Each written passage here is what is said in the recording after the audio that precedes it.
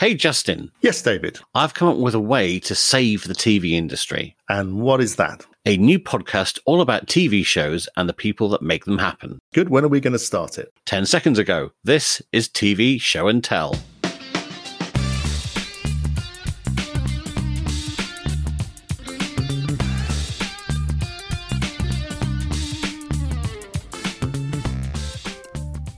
Welcome to another episode of TV Show and Tell, the podcast for anyone interested in how and why television gets made. I'm David Bodicum. I'm a TV producer and games consultant working out of London. And I'm Justin Scroggy, an international format consultant based in the UK. And I don't know how we're doing this, Justin, but once again, we've got a fantastic special guest for our interview slot. This time it's the teacher, presenter, and University Challenge star Bobby Seagull. It's a really fun and revealing chat, so if you want to understand the mind of a pro quizzer, do stick around for that. This is our third show, and we wanted to thank you for the lovely feedback we've had so far via our Twitter handle, @TV Show Podcast, or our email address, contact@tvshowandtell.com. We've had a lovely email from Paul Tucker at the School of Business and Creative Industries at the University of the West of Scotland, who says that he loves the podcast and he's told the students in his Developing Factual Formats class about it so that they can listen. I'm 100% sure that they're all going to listen. I think that's what students do, isn't it, Justin? Absolutely, yeah, they do exactly what they're told. Yeah. We've also had some queries coming in, two of which we'll be answering later in this show, in our Ask the Doctor and Hot Topic segments. But first, it's time for our roundup. So what's been catching your eye this week, Justin? Well, I noticed that ITV are casting for a new hybrid show, Music and Dating. The show's called Romeo and Duet. I see what they've done there. That's very clever. It's not very clever, actually. I think it's a terrible title, but there we go. Basically, it involves singletons who are performing karaoke to show off their assets. And then the people who go through win a chance to go on a karaoke date with another singer. So it's sort of like the singing version of that dancing show with Ashley Banjo. Yeah. I mean, what it reminded me of, actually, was a Korean show called Love at First Song, where you have two singletons and they each learn half of a duet, and they don't actually meet until they sing the duet together in the studio. Right. And then you discover whether it's love at first song. It was all set to be remade in the US, and then the pandemic obviously put a stop to that and lots of other things. The reason I mention it is that the showrunner for that is our friend Simon Lithgow. So we'll hopefully find out more about that show in a later episode of TV Show and Tell. Great. Now, I have a question for you, Justin. TV is the largest media sector in the world. What is number 2? Wow. I can only assume that it's video games. Yes, it is. Compared to the exposure that film and music gets, the coverage of video games on television is appalling, frankly. Well, Channel 4 seems to have agreed, and they've brought back a 1990s format called Games Master, which was a mixture of news features and experts or celebrities doing various gaming challenges. And I watched it, and it was faithful to the original show in that they had a witty Scottish presenter, tick. They had a strange and unusual location, tick. They had like a sort of, instead of Patrick Moore, they had Trevor McDonald as the slightly wacky casting for the Games Master. So he's like the giant head. So he's like a sort of a giant computerized figurehead that nominally sets the challenges, and he's jolly good at it, actually. So yes, it's been a very faithful and quite well received remake. But why? The newer gamers, say in their teens and 20s these days, won't remember the original show.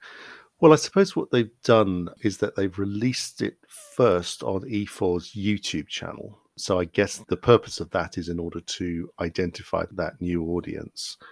The thing that I find slightly strange about it is that you've just described the lineup there. That's 3 blokes and 1 woman, which doesn't really reflect gaming demographics, does it?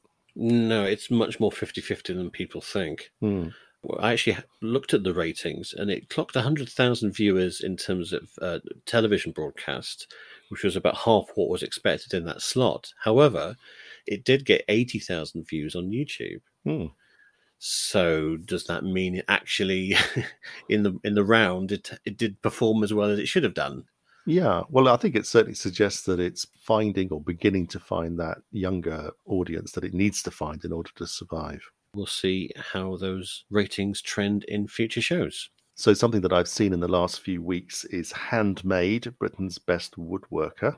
Obviously, this is in the tradition of baking and pottery and sewing and interior design and flower arranging and all the rest of it.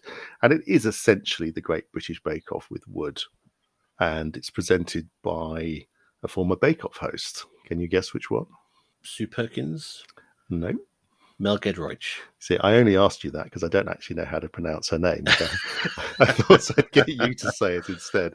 Yes, it is pretty much the same. It is charming. You know, very clearly the word handmade in the title is pressing that nostalgia button and that sense for authenticity and crafting, of course, which is so huge. And of course, you may remember that Sky had a show called The Chop, Britain's top woodworker, which was axed earlier this year when it was alleged that one of the contestants had a Nazi symbol tattooed on his face. The chop was itself chopped. Yes. Okay, well, that's the news for this week. And now it's time to go over for our interview with this week's special guest.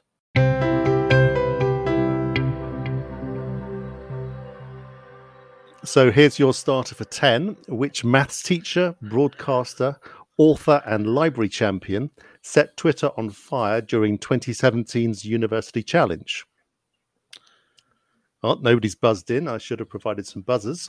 It's Bobby Seagull. Can I buzz in? Emmanuel Seagull. It's me. It's me. Welcome. Now, I introduced you as Bobby Seagull. In fact, your first name is Jay and your family name is Jose. So how come Bobby Seagull? So in my family, do the easy one first. There are 4 boys. My parents are ethnically or originally from India, a place called Kerala in southwest India.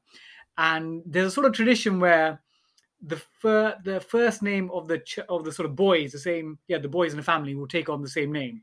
So my dad gave us all the first name J. So J, Dave, J, Bobby, J, John, J, Thomas. So, but the surname is more interesting because in an alternate universe, it would be Emmanuel Jose. But my dad read a book growing up called Jonathan Livingston Seagull, and sold like millions of copies in the sort of early 70s. And have you heard of this like little inspirational novella? Oh, absolutely. I remember how big it was. So we don't sort of know what seagulls are normally like. They're really annoying. All they do is like pinch your chips. And all they do in the book is have a subsistence life, searching for fish, and they sleep the next day. But Jonathan Livingston found a greater meaning to his life. And she said that the wings, they can be for subsistence, but they can actually help us soar the skies. And he learned this meaning of flight and actually tried to teach other birds, other seagulls. And my dad loved the idea of trying to learn something, educate yourself, and then inspiring others. So he gave us the surname Seagull. So it's a totally made up name, but on my birth certificate, J. Bobby Seagull is there. I'm a bit annoyed with myself because I actually had on Only Connect just the other week a question about things that had all the same name. So if I just read a bit further, I could have used you as one of the clues. Oh, yes. They got the hard clue. So we had that reference to University Challenge just now. Obviously, viewers came to know you first when you captained the Emmanuel College Cambridge team. Were you already a quizzer at that point? I'll be embarrassed to admit, before I was captain of my Cambridge team on University Challenge, I never watched an episode of it. Like, obviously, I'm fully aware of the cultural importance, and my family, when we're watching dinner, we know what the theme tune is. We know Paxman's the host. We roughly know how it works. We'll see it for a couple of seconds, but then invariably, you turn up on a question on inorganic chemistry, and I'm like, I don't know that, and you switch over. But I've always read. I've always loved learning. So my family, every Saturday afternoon, my dad would take myself and my brothers to East Ham Library. We sit there for hours reading all sorts of books like Aztec Civilization, Victorian Engineering, the fiction of Tolkien. So I've been for years and years developing a love of learning and knowledge. And whenever we did like at work, like a work corporate quiz or a school quiz or some sort of anything that's like a knowledge related event, I would always do well.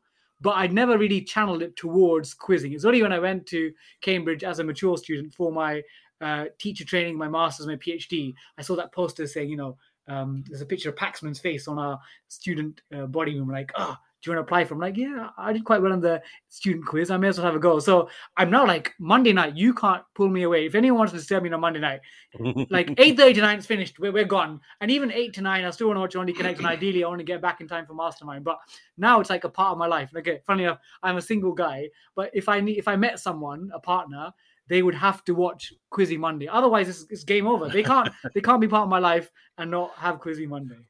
So you're more like a generalist reader. What do you think of these people that sort of are more like, I'm going to learn a list of all 210 national capitals, and I'm going to learn all the chemical symbols off by heart and things like that? Because that's like a very hardcore, but sometimes profitable approach to quizzing.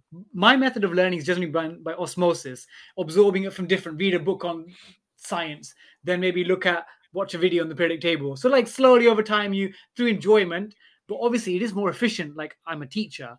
My students sometimes say, sir, if we just look at something again and again, Pythagoras theorem and the quadratic formula, we will learn it. And I say, actually, children, you do have to spend some time committing things to memory. So I definitely appreciate what they do. So on University Challenge, when I can't answer the questions, I start looking at the team play. And I'm always interested. You've got 4 very competitive high achievers competing together. I noticed watching you that you seem to be a very collaborative captain. So what kind of preparation did you do as a team for each episode? So once I got selected to be captain of the Emmanuel team, I made sure that as a team, we sat down, we understood each other's areas of interest. We created like a little spreadsheet looking at past seasons and made sure that things like US presidents, at least 2 of us covered it, periodic table, Dickens novel. So we created a spreadsheet because we wanted to try and be as methodical as we can. As whilst Universe Challenge says there's no syllabus, there's no canon, there isn't, but there are generally things that tend to turn up. So we strategically allocated topics, and we used to go to quizzer practice in Cambridge twice a week. We'd watch University Challenge, we'd try practice quiz books. We go, and we also did things which are probably not seen as efficient if you're trying to learn knowledge, but I think great for team environment. Team bonding. We'd go to pub quizzes together. We went to the science museum. So I realized that one, you need to be technically good, otherwise you're going to get eliminated. But secondly, you want everyone to buy into what the team is about. And our team was about, we might not have perhaps established quiz bowlers, but we're going to work hard as a unit. And I think that came across in the way we perform, because you could tell, even if you got things wrong, you're like, there's one great question. I remember we were like, Tom, you discussed this on the train up here. And it wasn't like planned. We didn't think, let's make ourselves a name on telly. We just really were just ourselves. And that was our real spirit coming across. Excellent. Yeah, well, that spirit did come across. So when you walked into the studio, obviously you're into quite an alien environment compared to a quiz in a college library or something like that. What surprised or interested you about the process of University Challenge being made? In my first year at Cambridge, I did take part in the Quiz Society, and my friends were at Peterhouse, Cambridge. And if we all know Peterhouse, they won University Challenge. So I think having gone to watch every single one of their matches as their friend definitely meant that when I went second time round as the captain of my college's team, it gave me that assurance that I know what it's like to be in, okay, maybe not as a quizzer, but even simple things like the train journey there, the studio, what does it look like? Who's the floor manager? What does the set look like? But I think that meant that I was able to give my team and they were quite young, they were like 19, 18, give them a really solid grounding of what to expect. And I think it's funny enough, that first day in our first match, we nearly turned up late as a team because I finished lectures early. So me and the reserve went up early in the morning. But 3 of our team, they had classes. So they went and we were playing in an evening match. And they nearly ended up late because when I mean late, ITV studios were looking at finding another team to replace us. So when they turned up to the studio, they were hot and sweaty and nervous. And probably in our first match, the first 2/3 of the match, we were just not in it as a team. So no future team that I support or advise will ever make the mistake of just leaving it to the last minute.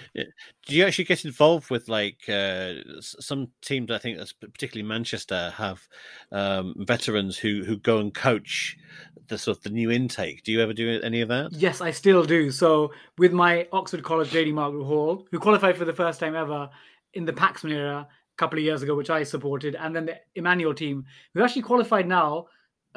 Since I've had my stint 3 times in the previous 4 years, and all of them in quarterfinal stints. So the first 3 years, I had an extensive, significant involvement in selecting the team, helping support them. This year's team, actually, I met them weirdly enough in their freshers year. They came along to one of my talks and they said, "Oh, should we apply?" And I was trying to take a step back, but now they've dragged me back involved. So University Challenge led to your friendship with Eric Monkman. You've presented 2 series together so far. So what is it about Monkman's brain that fires your synapses?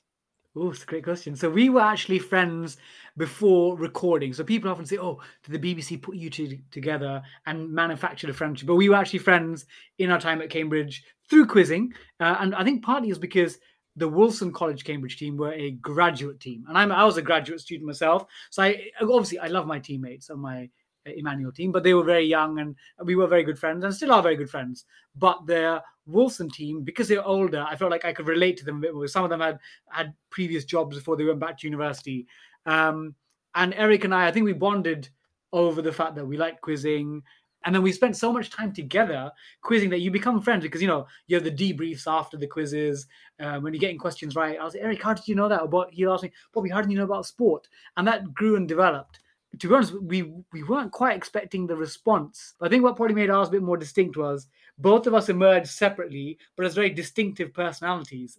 Like Eric was like barking out answers, getting loads right and dragging his team through. And then myself, different. Like I was quite energetic. I got my fair share of starters, but like the way that I enthused my team and if I got things wrong. And then, so I think it was the second match in particular where I trended on social media, like hashtag Seagull was trending, and the BBC did a tweet out saying, "Is this the happiest ever contestant on University Challenge?" And then the following morning, they did a tweet saying, "In case you missed it, everyone fell in love with Bobby Seagull." And it was just like, I just had a good time. And it came across as myself. So actually, in my series itself, I had people calling my Cambridge College television exec saying, "Oh, we'd love to chat with you about some ideas that we have for a quiz show or a math show or a history show." But then obviously the most obvious match was me and Eric because we got on well. We interacted with each other on social media together and against each other. So you had these 2 BBC popular science series about genius and invention, where you went around the UK looking at famous sites where particular things have been created. What was it like having what I imagine to be your dream UK geeky road trip televised? Oh my God. It's honestly like, because when the BBC, so initially before that, I think the BBC road tested us, that was an unintended pun, with a Radio 4 show called Monkman and Seagull's Polymathic Adventure. And the BBC loved that. And they thought, actually, there's definitely some grounds for this combination. And on the road trip, they literally just said, "Where do you want to go? Here's some, okay," and then we tell them and they'll say which are feasible or not. And now you go off in the car, we'll get you to meet some people. You just chat about what you want. Some of it will be uneditable, some will be unusable, but some things will emerge. Season 2, a little bit more polished, but I think the joy of it was you literally had 2 people who enjoyed each other's company, loved learning and knowledge, and were on that journey. So it quite literally was a fly on the wall. And I think that's what people loved about it. It was an authenticity about that show, not scripted. And obviously, the second series is interesting, though, definitely had more elements of polish because both of us were more confident. The BBC by then knew what they wanted. It was more structured. In fact, series 2 was looking at Britain's science and history chronologically from 1750 to 1900, where series 1 was just go to some places, have a little chat. But I love the sense of we could just talk about what we wanted. Like sometimes I forgot that they were in with us because a couple of times I was driving the car there and I was saying, like, I'm feeling a bit sleepy, and I get a call over from there like, "Get off the road right now, you're not feeling sleepy." So like it was I love the element of it was just us really. Does the editing process shock you because you sort of go, "We spent like 7 hours around that lighthouse or whatever," and then on screen it's like 4 minutes? Yeah, when I did the first series in particular, it was our first ever proper television series. Element of naivety, which I think that adds to the sort of joy of the show. But there were things we'd talk at length about, I don't know, counterfactual histories. And they would say that's, for a half an hour program, you can't spend 8 minutes talking about counterfactuals. You need some actual facts and a knowledge. So they can be a little 30-second snippet. But it's made me more cognizant. Again, what I think sometimes people in television not lose their way, they become very performative. They think, what does the camera want? And there's the element now I know, like, what are they looking for? So it makes my time more efficient.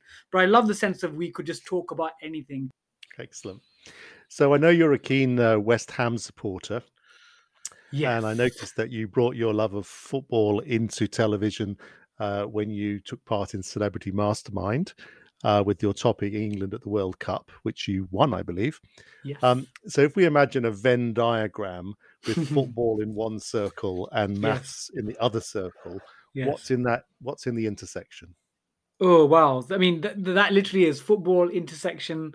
Maths is Bobby's sweet spot of joy. It's where I am floating on my proverbial cloud nine. Again, I've always loved football as a child. I'm from East Ham, East London. If I was taller, I'm only like 5'4.5", 5'5" with nice shoes. If I was a better footballer, I'd love to become a professional footballer, but clearly it didn't work out. But I've always loved numbers and maths. In fact, the reason I got into maths as a child was through. Do you remember the football stickers, the Panini ones? The sticker books. So I used to collect them, and all these sticker books were treasure troves of information. Had like the names, ages, heights, goals scored, left foot, right foot. And I took all this data like in the early mid-90s and input into a massive Excel spreadsheet. So when friends would have conversations about football players, I genuinely would go interrogate my spreadsheet, come back the next day with the objective analysis. And it didn't make me popular, but it showed my friends how powerful maths and stats can be. So for me, football and maths is my dream combo. And even actually in my telly series, I always try to squeeze in my claret and blue. Maths as a subject on TV is not one of the things that you see very regularly. I mean, I grew up in the era of Johnny Ball's Think of a Number and things like that. What do you think could be the way of getting more maths on television itself? Johnny Ball actually he's someone that I wasn't aware of till University Challenges. When I was on it, people were tweeting, "Oh, Bobby could be the new Johnny Ball." I'm like, I don't know who Johnny Ball is. I know who Zoe Ball is.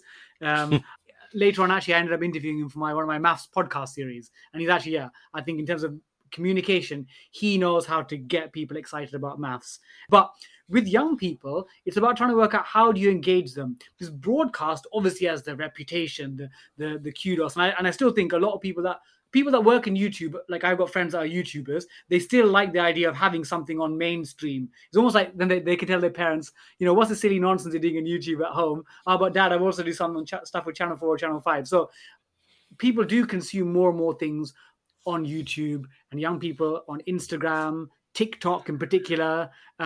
So it's a way of trying to combine both, because I think television is not going to disappear. The way we consume stuff, the linear stuff, at a specific time, things like that's why I love University Challenge.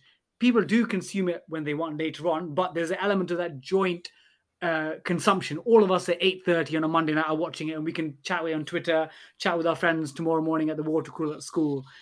With maths, again, my students, when I ask them, to be honest, they don't really watch television. They watch television for live sport when England play or Champions League, but for things that are not meant to be watched at a specific time, not live, they'll either sometimes consume an iPlayer, but often they're like YouTube or social media. So I think it's a combination of trying to use both. Like, I would love to have a mainstream broadcast presence. One, because like I've grown up, again, my family, there are two things that we love growing up. One is we've read so much. We used to go to the library every Saturday, get a shopping trolley full of books. And second, we watched lots of popular television. Oh my God, if I just not watched Neighbours, I could have, like, I worked out, I could have probably learned like 3 or 4 languages instead of watching Neighbours every day from the age of like 5 to 21. I mean, Neighbours, I loved you, but I could have done something more useful with my time. So I think there's definitely a sweet spot where you've got a broadcast presence, because broadcast still is, I think, still got that kudos about it, and you can use it as a platform to get onto Netflix, Amazon Prime, and that's what I'd love to do, because then you've got an audience that's international, because maths is a universal language. People study in Brazil, in Bangladesh, in Burundi, and there's definitely audiences out there that love the idea of having something packaged in a nice, engaging, fun way, and television is a great way to try out these things, like in high budget productions.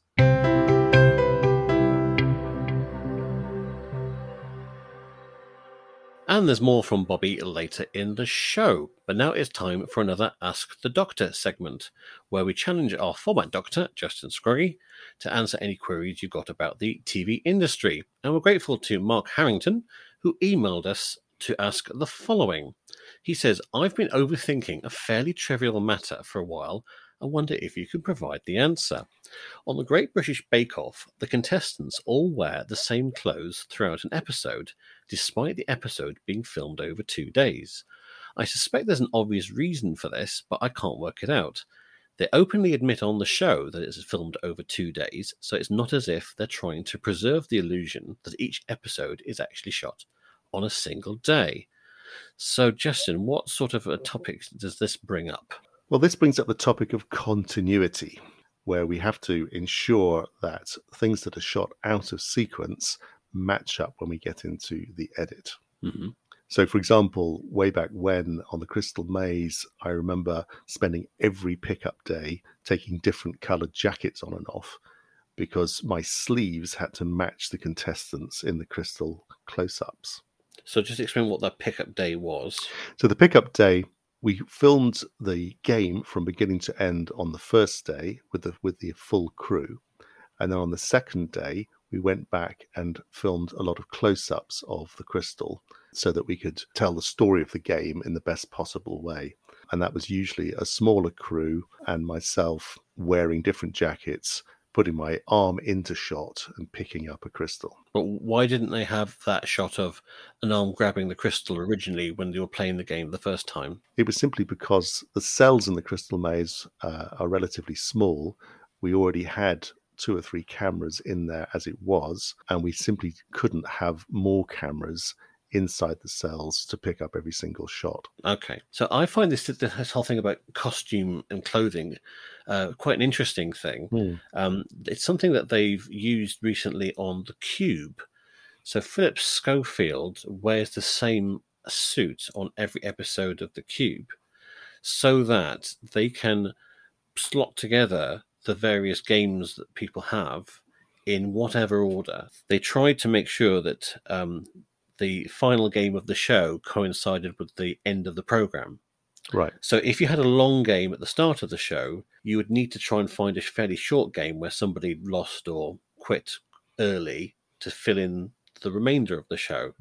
So by keeping him in the same outfit throughout the whole filming process, you could basically join together whatever games in whatever order without having to worry about the fact that Philip Schofield had a yellow tie on in the first half of the show and a blue tie in the second half. Story is incredibly important to game shows, and increasingly so, actually.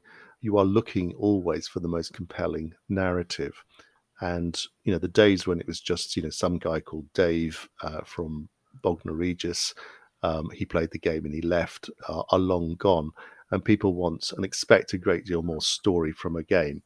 So for that reason, you want the maximum amount of flexibility in the edit.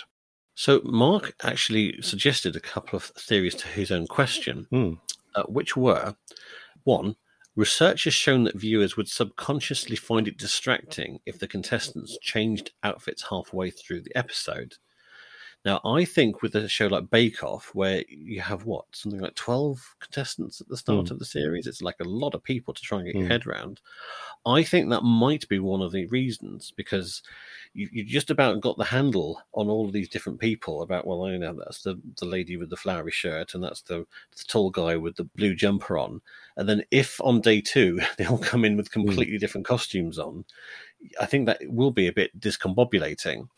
And Mark's second theory is it's to assist with editing, e.g. if a baker is having a fairly easy day on day 2, they can edit in footage of them having a bit of a flap on day 1 to create some artificial drama.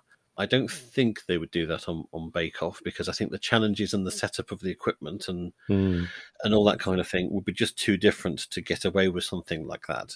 Well, it's certainly true. I've worked on shows where we've collected what we call a B-roll, so like a library of close-up shots we've picked up along the way where people are expressing different emotions or wiping their brow or looking daggers at somebody else. And we stick all of that onto the B-roll so that when we come to cut an episode, if we don't have a shot of somebody expressing an emotion that they are in fact expressing, we've got something to slot in. So that's not faking things. That's just using visual grammar to make the story make sense. Yeah, absolutely. I actually asked an insider who works on the show, and I'm very grateful for them suggesting something else which I hadn't thought of, which is apparently the contestants do lots of interviews throughout the 2 days, because I'm guessing there's a lot of downtime when you're waiting for your focaccia to do a second prove.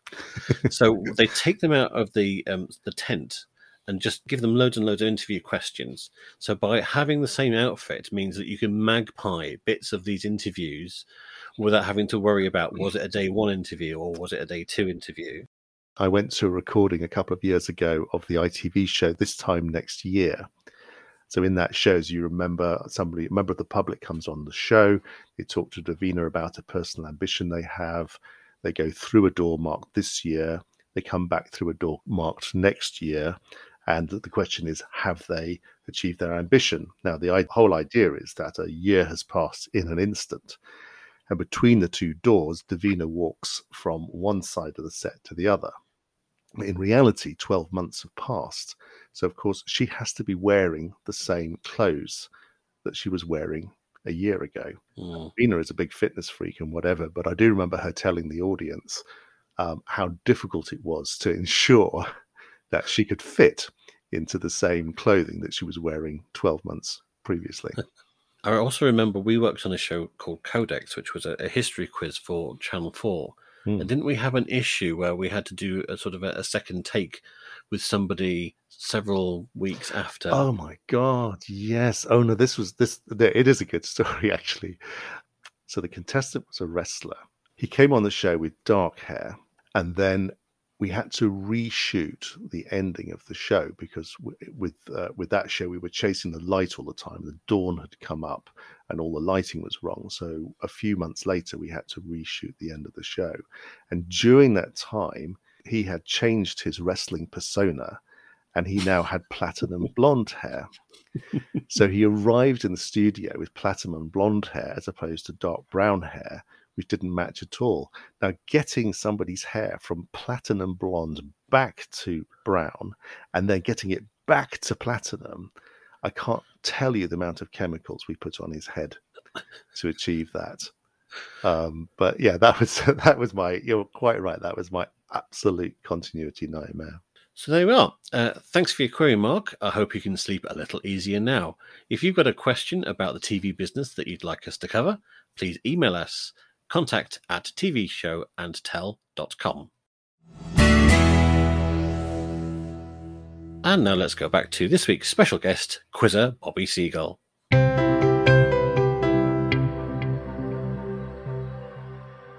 So this year, you became a quiz expert and trapper on the Answer Trap. So tell us about the show, and if you could talk us through a typical trap and how you went about setting it. The concept is there are teams, 2 teams of 2, and their job is they compete to sort answers into various categories.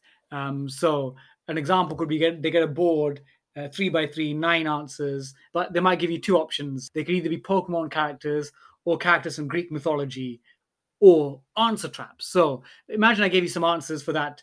Let's say I said Pikachu, Cerberus, the Kraken, Minotaur, Lickitung.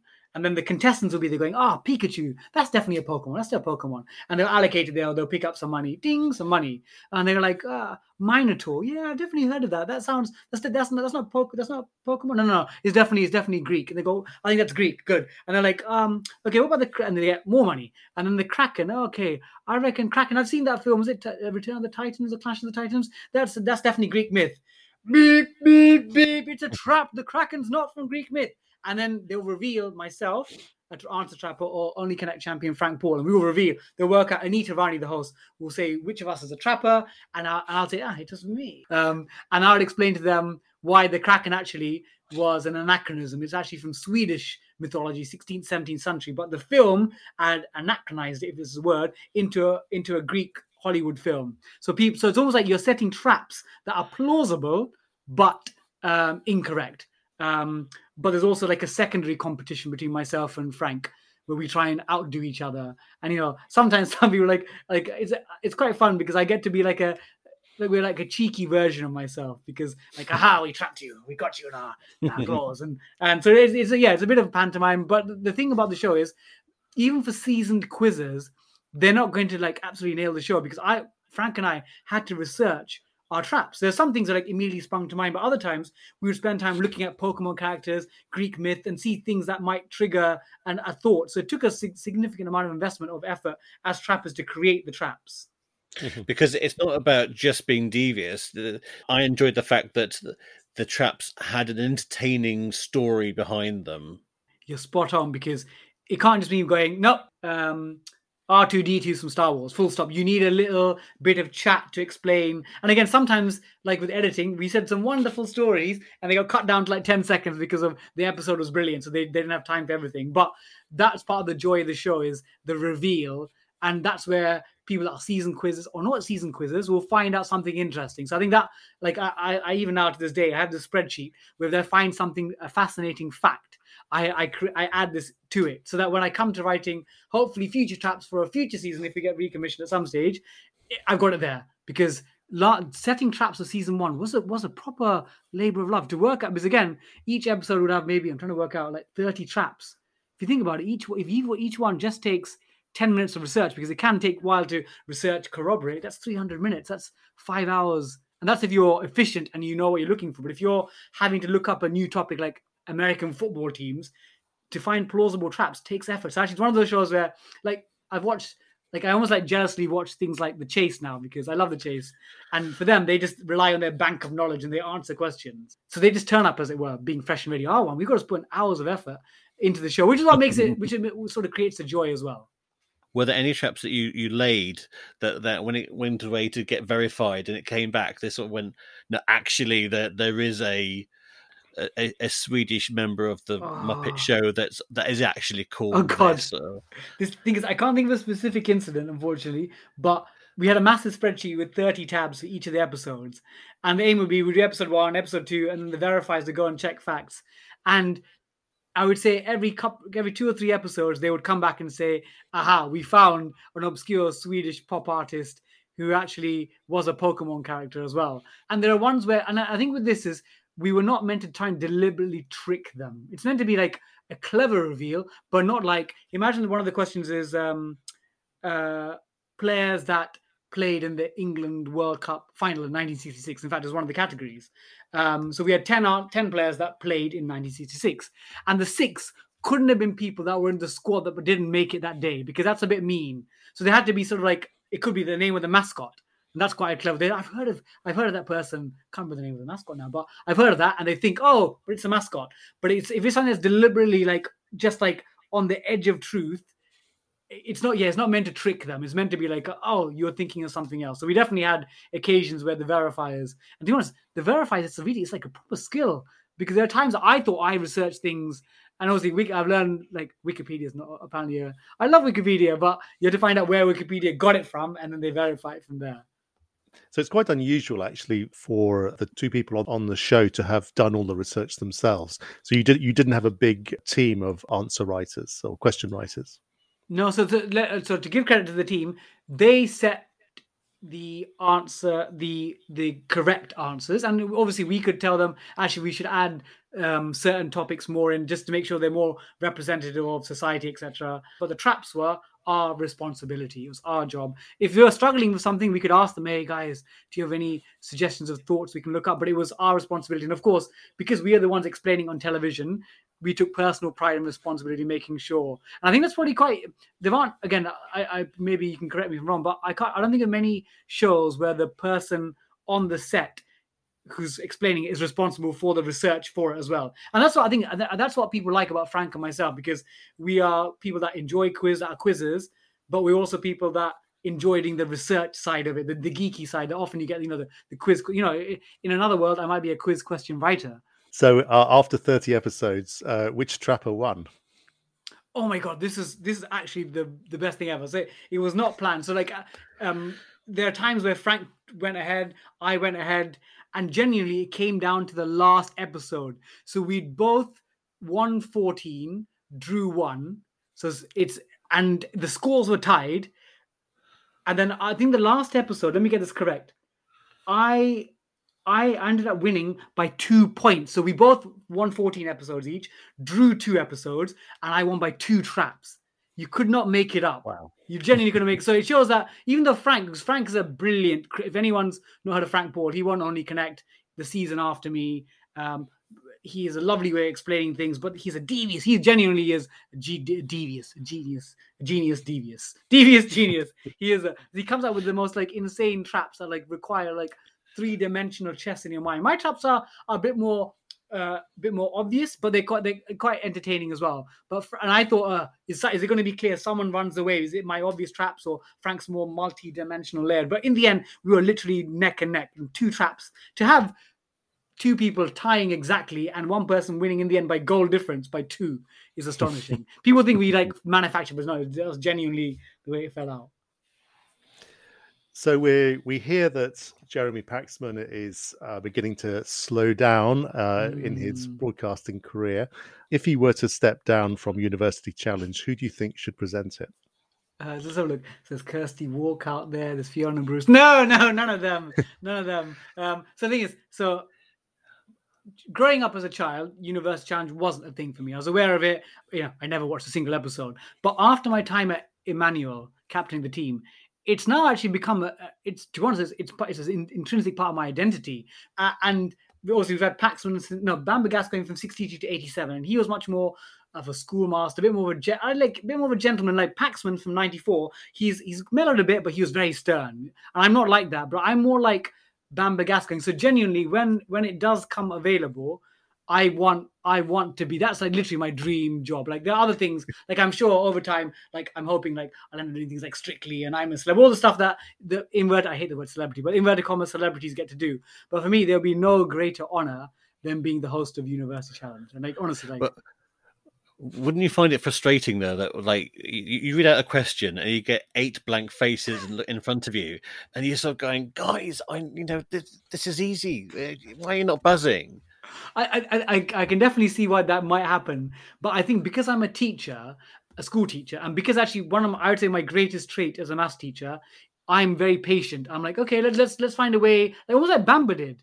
Like Bamba rarely got angry.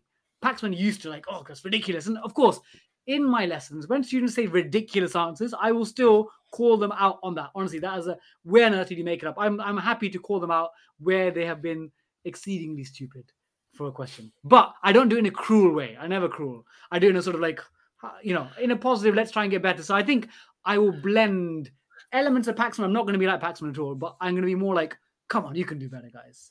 But it's not kind of like, guys, we did this 3 weeks ago. Do you not remember? Friday afternoon, maybe you get that way. But generally, but one thing that I know that Bamba did, he had this reputation of being omniscient. And part of it was because for his question cards, he would read them before and make little annotations.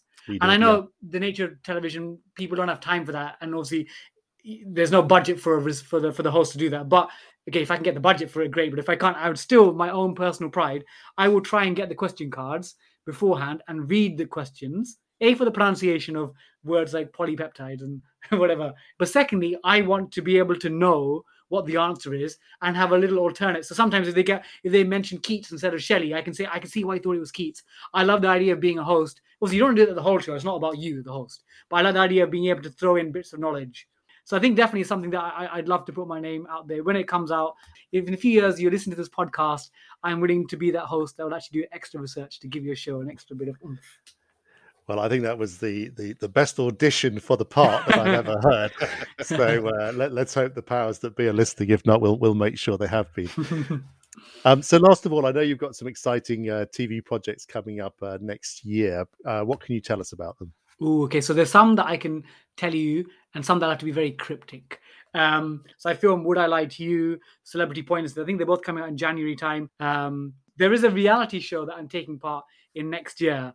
And the thing is, your audience are too smart. If I put in any references, they're like, I know what it is. But put it this way, nobody puts Bobby in the right angle of a quadrilateral. That's the only clue. If anyone can work out what that means, that might give you a little clue. But I'm taking part in a reality show next year, and this involves mainstream personalities like pop stars, reality stars, comedians, YouTubers, actors. And it's the first time I'm stepping out from working directly with academics or geeky people like me or quiz shows. And But the thing that I like is that in this show, and I think in future shows I do, I'm gonna be proudly happy to be the geek, because that's who I am. I love the idea that I'm a person that loves learning, loves knowledge, but shares it with people in a sort of fun, cheeky way. And hopefully that will come out. And I hope this is the start of things like these opportunities will turn up. But I want to make sure that whatever opportunities I get, I use it as a platform to talk more about education. Because the way the world works is, even if I was an excellent school teacher, if I, as a head of maths department, which I used to be, went into the media and said, I want to talk about this new scheme on times tables, or making sure every child at the age of 5 has 20 books that they're given, they'd be like, great idea, but who are you? Why should we talk to you?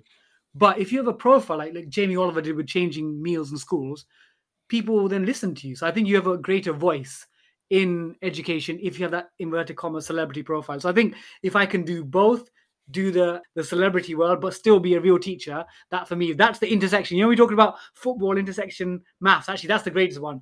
Teacher intersection profile personality. That sweet spot there, that's the dream for me. Great. Well, Bobby Seagull, maths teacher, thank you very much indeed. Oh, an absolute pleasure. And I'm going to continue listening to your podcast. I absolutely love it.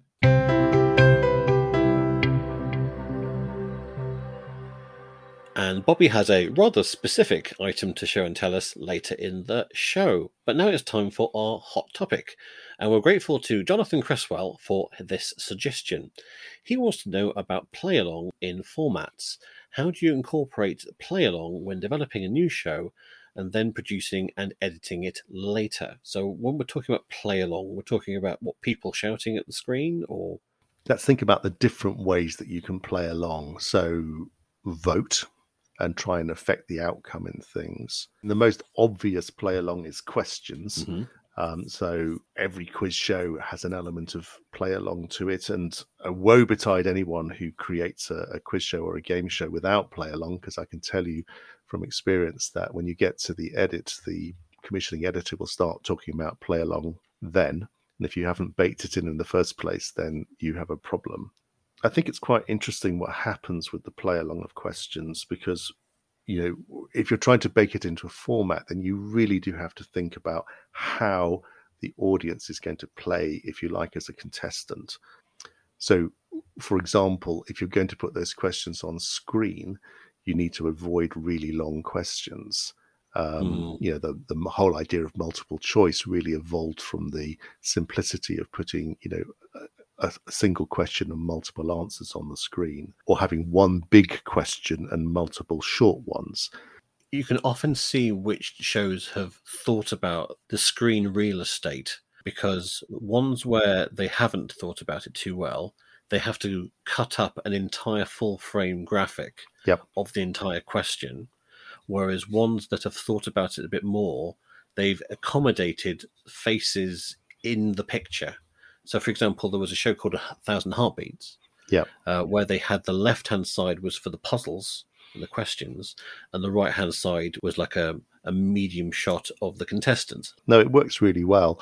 Something also to consider is that a lot of people don't watch a quiz show when it's on in the house, you know, particularly in that kind of between 5 and 7 p.m. sort of slot. In European countries, a lot of European countries, it's quite traditional to have a quiz on between 6 and 7, which is during the time when people have got in from home and before they watch the news at 7. You do need to imagine that a proportion of your viewers are wandering around. They've got their back to the TV. They don't have a TV in the kitchen or whatever, and they're still sort of playing along. It's something that I've heard at least 2 commissioners say. Assume that people are not watching the television because they just think, well, people are either chopping up onions or making tea or... Yeah. And another thing to take into account is the speed of reply as well. Because if you want people to play along at home, you need to give them time to think about the answer. And if you have very fast question and answer going on with contestants who probably are smarter or who are more aware of the topic than the viewer is, then there simply isn't time for the viewer to answer the question. On a University Challenge, what they do is they put up the picture on the screen for picture questions several seconds before the people in the studio have actually seen it, so that at least the viewers can have a chance of recognizing what it is. Also, on the topic of giving the audience a chance, there is what I call the Wheel of Fortune principle, which is that on the classic game show Wheel of Fortune, as you spin the wheel and you call out letters and the letters get filled up on the board, it's actually part of the format that you are rewarded with more points or more dollars or more prizes for keeping on spinning. So even if it says like the Leaning Tower of Pisa, and the audience are going, well, clearly it's the Leaning Tower of Pisa. Why are they still spinning for extra letters? Well, it's because the format is rewarding them. That is very clever. But how do you play along into a show like The Apprentice, where you can't physically go out and try and negotiate half a ton of squid? So in things like The Apprentice, you're judging whether these people can actually become the apprentice, and that's a much more rounded judgment, if you like. And frankly, we are also judging people's character all the time. So on a lot of reality shows, people are set up, people are cast, people are filmed, people are edited to encourage the viewer to get involved by just simply judging them as people. Now it's time for you to play along, as we have another round of the game that's sweeping the nation, Fake or Format. This week, Justin's got 2 shows to tell me about. One is a real show, and the other he's completely made up. And I have to decide which is which. So take it away. So this is the first one. It's a show called 3 Wise Men. And in it, a female singleton has to decide which of 3 men to date based on the gift that they bring to her stable. So the gifts can be big or small or very elegant or outrageous. But will the wisest choice of gift win the girl? Okay, that's the first one. The second one is Three's a Crowd. So we have a male contestant. He's asked 3 quite personal questions. Then his wife is asked the same set of questions. And then his secretary is asked the same set of questions. So which of the 2 ladies in his life knows him best? So there we have it. 3 Wise Men or Three's a Crowd. I do like the 3 Wise Men thing. I do think that's very possible. But there is something about, I'm guessing like the 1950s or the 1960s, like the real sort of classic Mad Men era, where every middle manager would have had a dedicated secretary. And you would probably spend quite a lot of time together. I've got a feeling that is horribly possible, so I'm going to plump for that one. You are correct. Damn it. Yes, there was indeed. It was created by Chuck Barris, who was the host of The Gong Show. He created the dating game, or what we call Blind Date, and the Newlywed Game, which was the follow-on from the dating game. Basically, there was a huge backlash, I'm very pleased to say, to the show. It was cancelled after 1 series, and more than that, they actually cancelled all 3 of Chuck Barris's other shows as well. Wow, harsh. Well, the backlash affected the ratings of those shows so much. And so within a year, The Gong Show, the dating game, and the Newlywed Game had all gone as well. Really? I did not know that. Yeah, and poor Chuck Barris holed himself up in his beach house in Malibu, which is... Must have been awful. I know, the tragedy of it. This was 1979, and it was cancelled in 1980. Oh, really? As late as that? Wow. Yeah, so it wasn't the kind of 50s business. Oh. Rather weirdly, a little coda to this story is that having been holed up in his mansion in Malibu, Chuck Barris decided to use his time writing a mock biography called Confessions of a Dangerous Mind. And in fact, that was then later adapted into a movie in 2002 called Confessions of a Dangerous Mind. Wow. Gosh, that's a great story. Yeah. I'd like to think I know a bit about game shows, but that's a completely new story to me. Great. Good stuff. Very well, very good. It still means you're 3-0 down. I mean, not that I'm counting. Oh, there's plenty of time, David. There's plenty of time. It'll be my turn to see if I can fool Justin next time. So now it's time for Show and Tell. We're back with Bobby Seagull, and we asked people to bring something to show and tell us. So what have you brought that's of interest? So the thing I actually wanted to bring, something called a Klein bottle. I don't have it at me. It's my dad's house, but I've got something which has the Klein bottle. So here is a pencil case, which you can see. So during our time on University Challenge, we had lots of, again, it was a strange season with Eric Monk and myself. There were lots of fans, and they made fan memorabilia, T-shirts, phone covers, duvet covers, and I bought a few of the things. One of the things I bought this pencil case that they made of our team. But the reason I bought this is, okay, you're normally allowed one mascot, but we had three mascots. One, we had Ellie the pink duck, because our college has loads of ducks in Emmanuel. Then we had Manny the blue lion, because we have a lion on our crest. So Manny and Ellie, almost like Emmanuel. But the last thing I bought with me is I was doing my master's at the same time as doing my time on University Challenge and teaching. One of my students in year 8 made a 3-dimensional Klein bottle for me. It's almost a bit like, if anyone's heard of the Mobius strip, you know, the thing where you got a strip that if you can bend a piece of paper and you're still on the same side, but you can go round and round and round. A Klein bottle is a sort of an example of that. It's a non-orientable surface, but I won't get into that. But the reason I love that is it almost represents me in the sense of it's something that I had in a quiz show, but I brought it onto the quiz show because I wanted my students to say, I might be on telly, but I'm still thinking of you. I'm still your maths teacher. One of my maths teachers actually made a Klein bottle out of an old pair of his trousers. Ooh. So I love that. But what was your Klein bottle made out of? My student actually, he's managed to 3D print it. I'm not sure how he did that. He's now he's one of my first ever students. He's now at Oxford studying. So obviously, I'm very proud of him. I'm hoping one day he might be on University Challenge as well. But thank you. I'll say thank you, Oscar Paul, very enthusiastic student, for making that Klein bottle. That's brilliant. Well, thank you for showing us your Klein bottle, Bobby. And that's all we can cram into this week's action-packed show. Remember, you could follow us on Twitter at TV Show Podcast, or you can email us on contact@tvshowandtell.com. We'd love to hear from you. If you like what we do here, please do like, subscribe, follow, poke, heart, share, comment, and review wherever possible. We're searchable on all the major podcast providers under the title TV Show and Tell. Do let us know if we're missing from your platform of choice.